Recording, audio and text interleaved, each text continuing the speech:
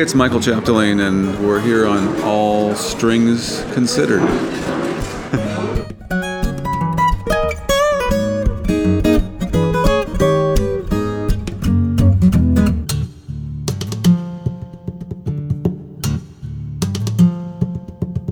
I started, with Beatles and Clapton and Hendrix. I converted in 1974 to be a classical guitarist, and the first GFA that I won, it was 82.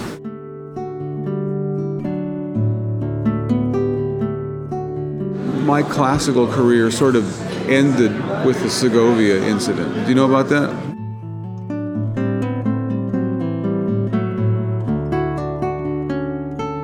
Hey everyone, and welcome back to All Strings Considered. I'm your host, Scott Wolf. Today, I have the pleasure of introducing you to classical and steel string guitarist and composer Michael Chapdelaine. All Strings Considered is brought to you in part by Guitar Salon International, the world's largest selection of fine classical and flamenco guitars and accessories, and by Audible.com. To get a free audiobook of your choice, go to audibletrial.com/allstrings. There are over 100,000 titles to choose from for your iPhone, Android, Kindle, or MP3 player.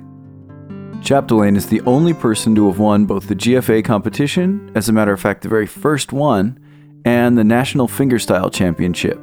If you happen to see Chapdelaine live, you'll see him switch effortlessly between the steel string and the nylon, and hear a blend of his compositions, his killer arrangements of rock and roll classics like Come Together and Hit the Road Jack, and classical pieces by composers like Roland Dyens, Leo Brouwer, Bach, Tárrega, and lots more. On today's episode, you'll hear Mike's take on arranging for the solo guitar, about his impactful and perspective-changing run-in with Segovia, and overall, I think you'll get the sense that it's never a bad idea to embrace those big changes, and take a risk here and there, as Chapdelaine has done by example over and over again.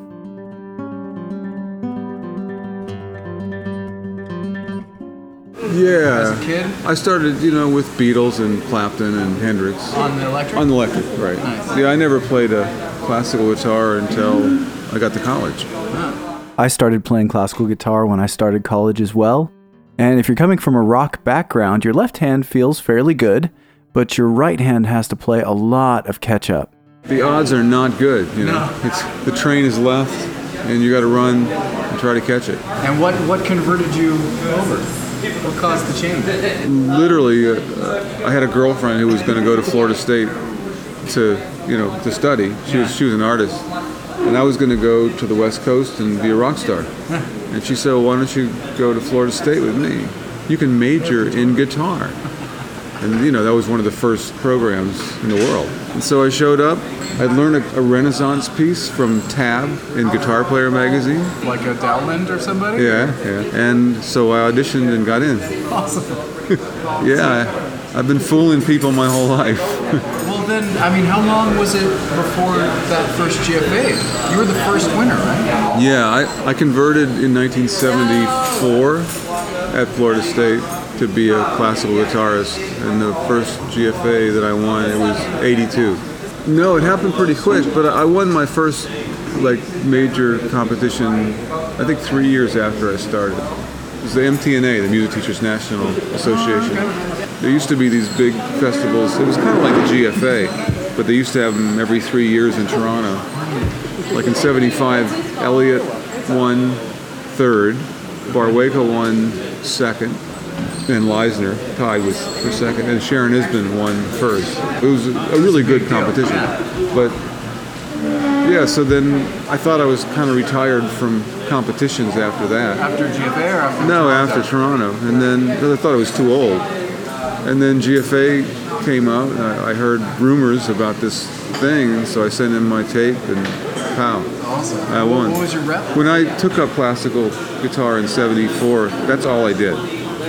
I was one of those people who even sort of sold all his old records and all of my gear. And I lived in it completely until really maybe 10 years ago. I started thinking, this is not enough.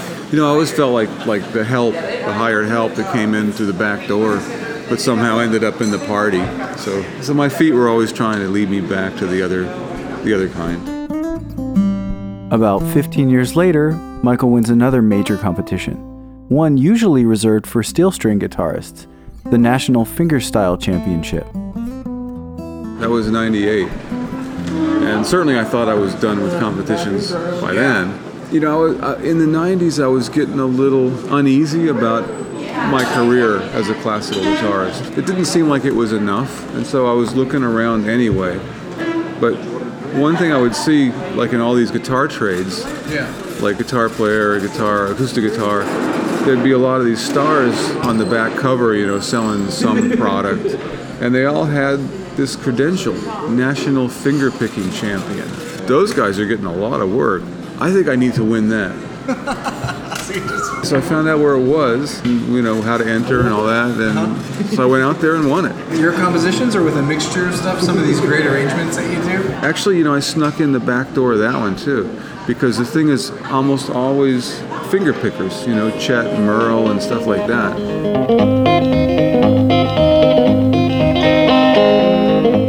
And I snuck in and played classical and won.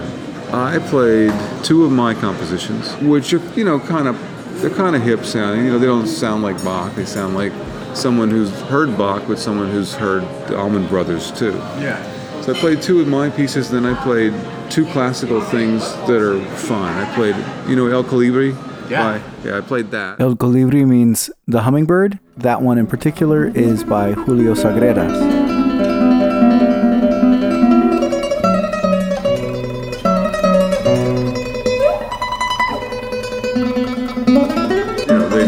Dug it. They didn't care what it was. Steel. No, on classical. On classical. So you walked into a steel string on the nylon. Yes. Isn't that cheating? Yeah, well, I don't know. I don't know if they even knew, because the judges are in a different building, listening on. They have a stereo. Okay. They listen to mic'd. Right, so they can't know who you are. And did you switch guitars at some point? No, but I think if you play it right, you know, and you make it sound good, you don't notice what it is. You just say, wow, that's a guitar. It sounds good. Yeah. So I played that, and I played a Venezuelan waltz with Lotto. Yeah. Which one? El Marabino. Yeah, and they gave me the prize. I was so shocked. I was so shocked.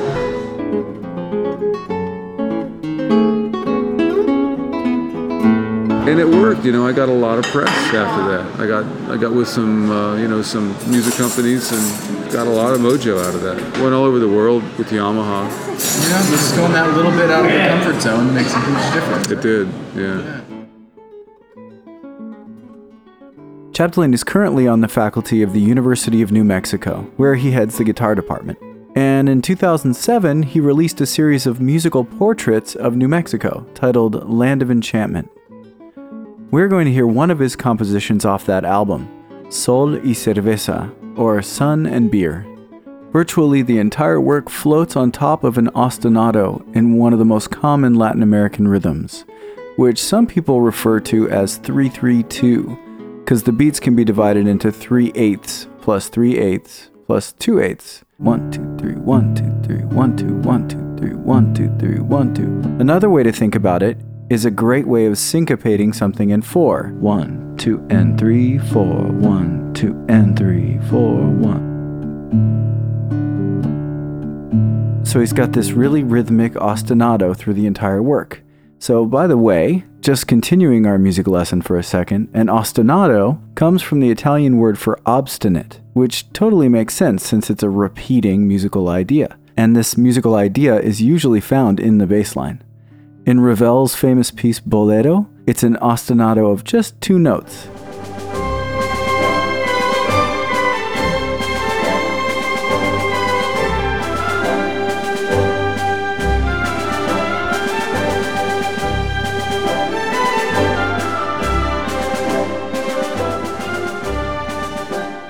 And speaking of obstinate, that one repeats for a good 10 minutes or so.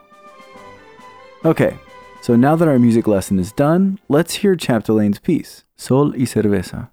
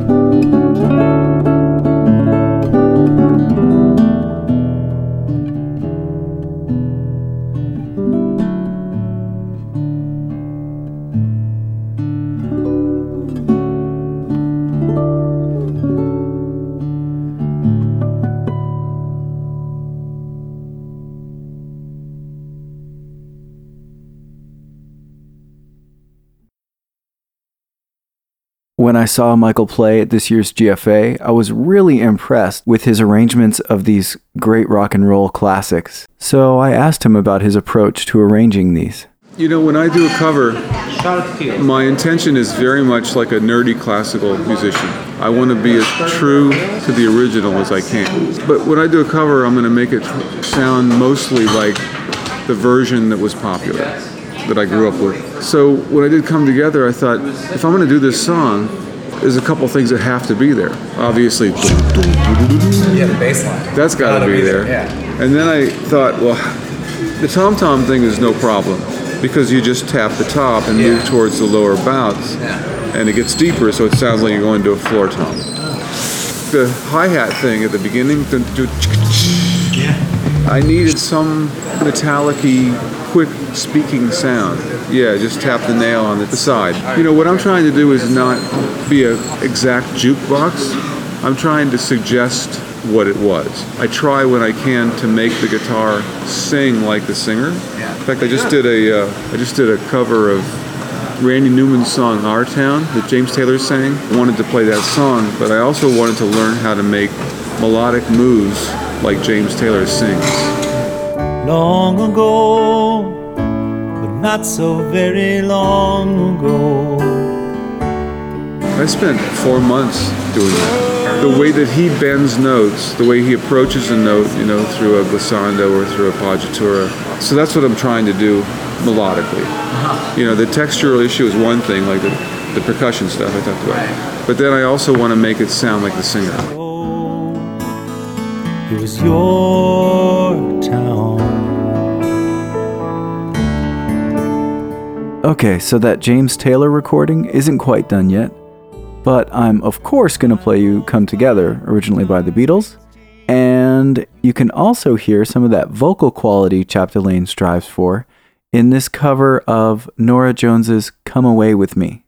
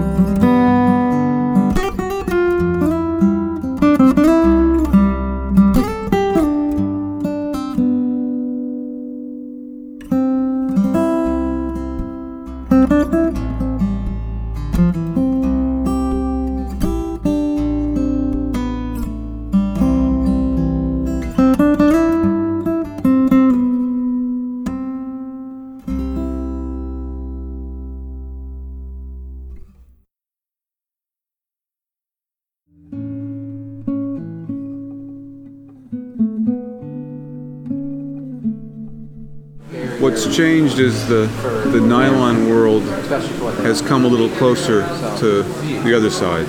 Yeah, you're right, I was straddling two worlds, but one of the worlds shifted a little bit towards the center. It's just guitar. Yeah. We're not like a bunch of ancient druids, you know, with special codes, and yeah, it's just music, and we play it on guitar. 40s are gone. You can't be Itzhak Perlman anymore. You just can't. You know, even he, you know, I think he's lightened up and doesn't wear a tuxedo every time. Yeah, I pretty much play barefoot. If it's really cold, I'll wear shoes. Yeah, it's just, it feels right. I mean, I grew up in Florida, and we didn't wear shoes. We wore them to church and to school. And that was it. That was it. You know, I think I first thought of it back when I was searching for this way out of being a classical guitarist. Do you remember Otmar Liebert? Yeah. I went to see him because he was so famous. Yeah. And I thought, you know, I'm just going to go see what it is. So I went to a show in Albuquerque. He comes out, and, you know, he's got a carpet. He comes out, and he sits on the floor on a pillow, barefoot. That looks really comfortable. So I've been doing it ever since.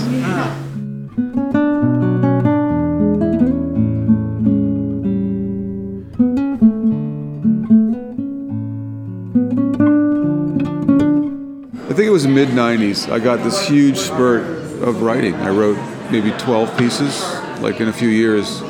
And, in those days it was a bigger deal than it is now for a classical guitarist to be writing. And I just thought, I was done with it. I joined the company in 1974. I cut my hair, I sold my surfboard, and I was a good soldier. And it was just a time bomb. At some point it was just, all right, this is not me. I don't do this. I'm done. Which was pretty weird to throw away all that time. But to some degree, my classical career sort of ended with the Segovia incident. Do you know about that? Well, you can see it on the web too. There's a video of it. Yeah, it was in 1986. And this was the big one. Everyone is at USC. And they sent out the word that if you're going to play in the class, and they chose 12 of us from, the whole world. They chose 12? 12 players, yeah. And you had to play only Segovia edited material because in the past, there had been trouble. So we were supposed to only play Segovia material. Okay, so I did, but you're not supposed to change his fingerings, no matter what. Anything but that. One moment. Is the transcription, my transcription. But you are modify all the fingering. Why? Just decisions I made. Do you think that is better what you have found? Then why do you play it? I think it's good.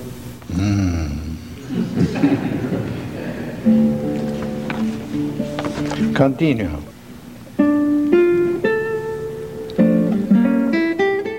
Well, listen. If you have to play my transcription, play my transcription. Otherwise, go to another person that made better composition than I. Fuera. Well, that was how the world was then. The whole thing was about playing for Segovia in hopes that he would write you one of those letters. I sincerely thought that Segovia would say to me, and I really mean this, you can laugh, but I thought Segovia would say, I've been playing this music for 75 years. Obviously, you play it differently, but I like the way you do it. So what did he say? Well, he finally threw me out of class in front of lots of people and 3 PBS cameras. And so the word went out after that this cocky asshole from New Mexico had gone with the intention of pissing off Segovia. And after having succeeded at that I bragged to everybody about having done it. And if you go watch the film, you'll see there's no bragging.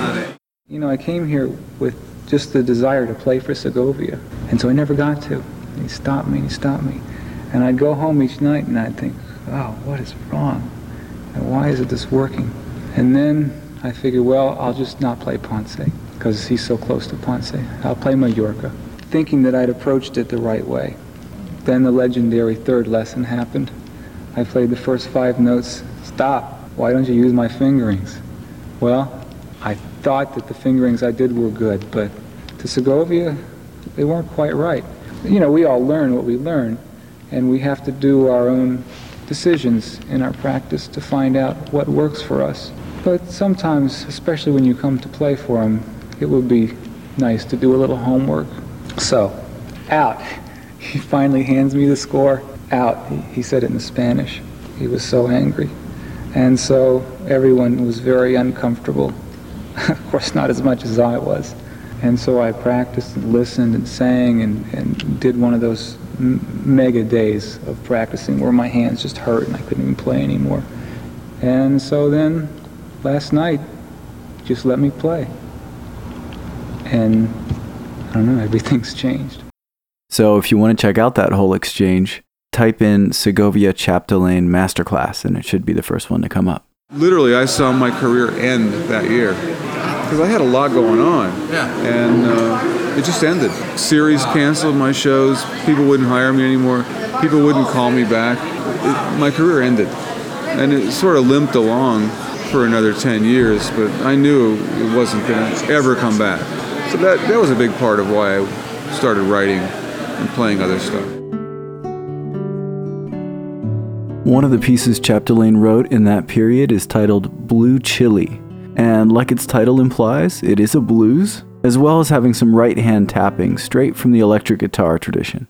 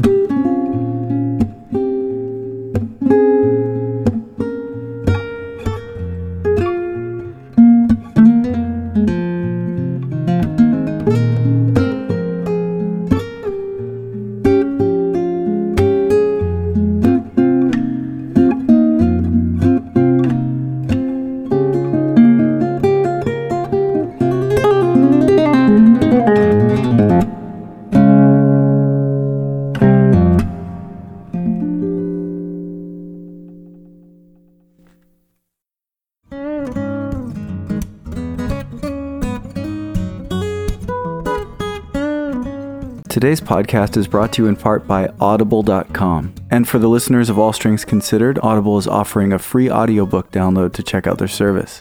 I would check out maybe Oliver Sacks or David Sedaris. Both of them are great. To download your free audiobook today, go to audibletrial.com/allstrings.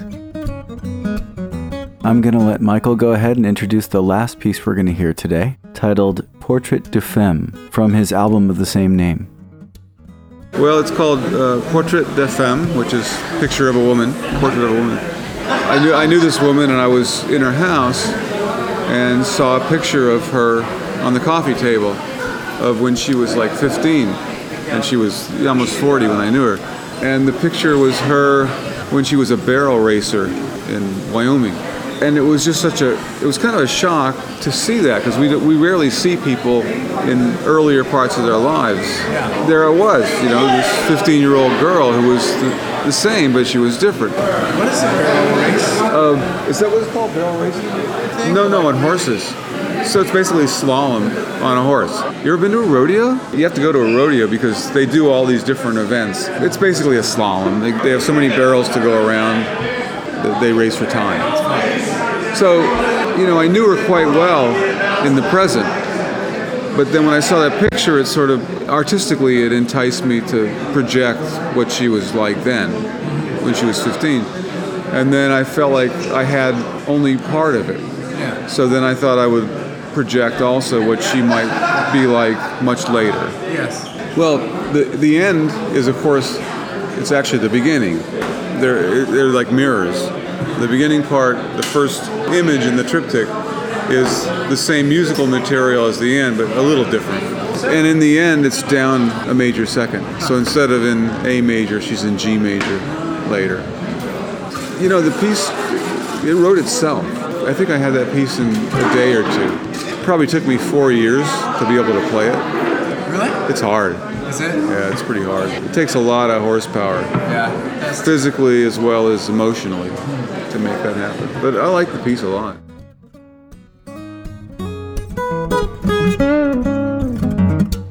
So, we're going to close this episode with Michael Chapdelain's Portrait du Femme. But first, let me say thanks for listening to All Strings Considered. I'm your host, Scott Wolf. All Strings Considered is brought to you in part by Guitar Salon International, the world's largest selection of fine classical and flamenco guitars and accessories. Hey, if you get a chance, like the show on Facebook or follow on Twitter at All Strings. Until next time, it's been my pleasure to introduce you to Michael Chapdelain, and enjoy the music.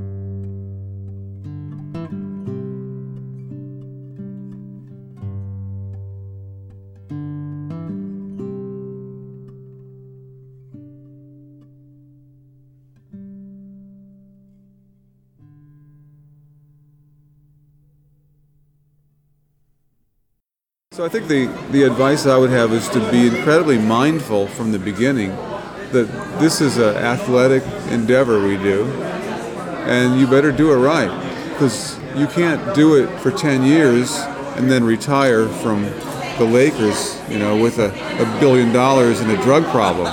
No. You got to do this until you're dead.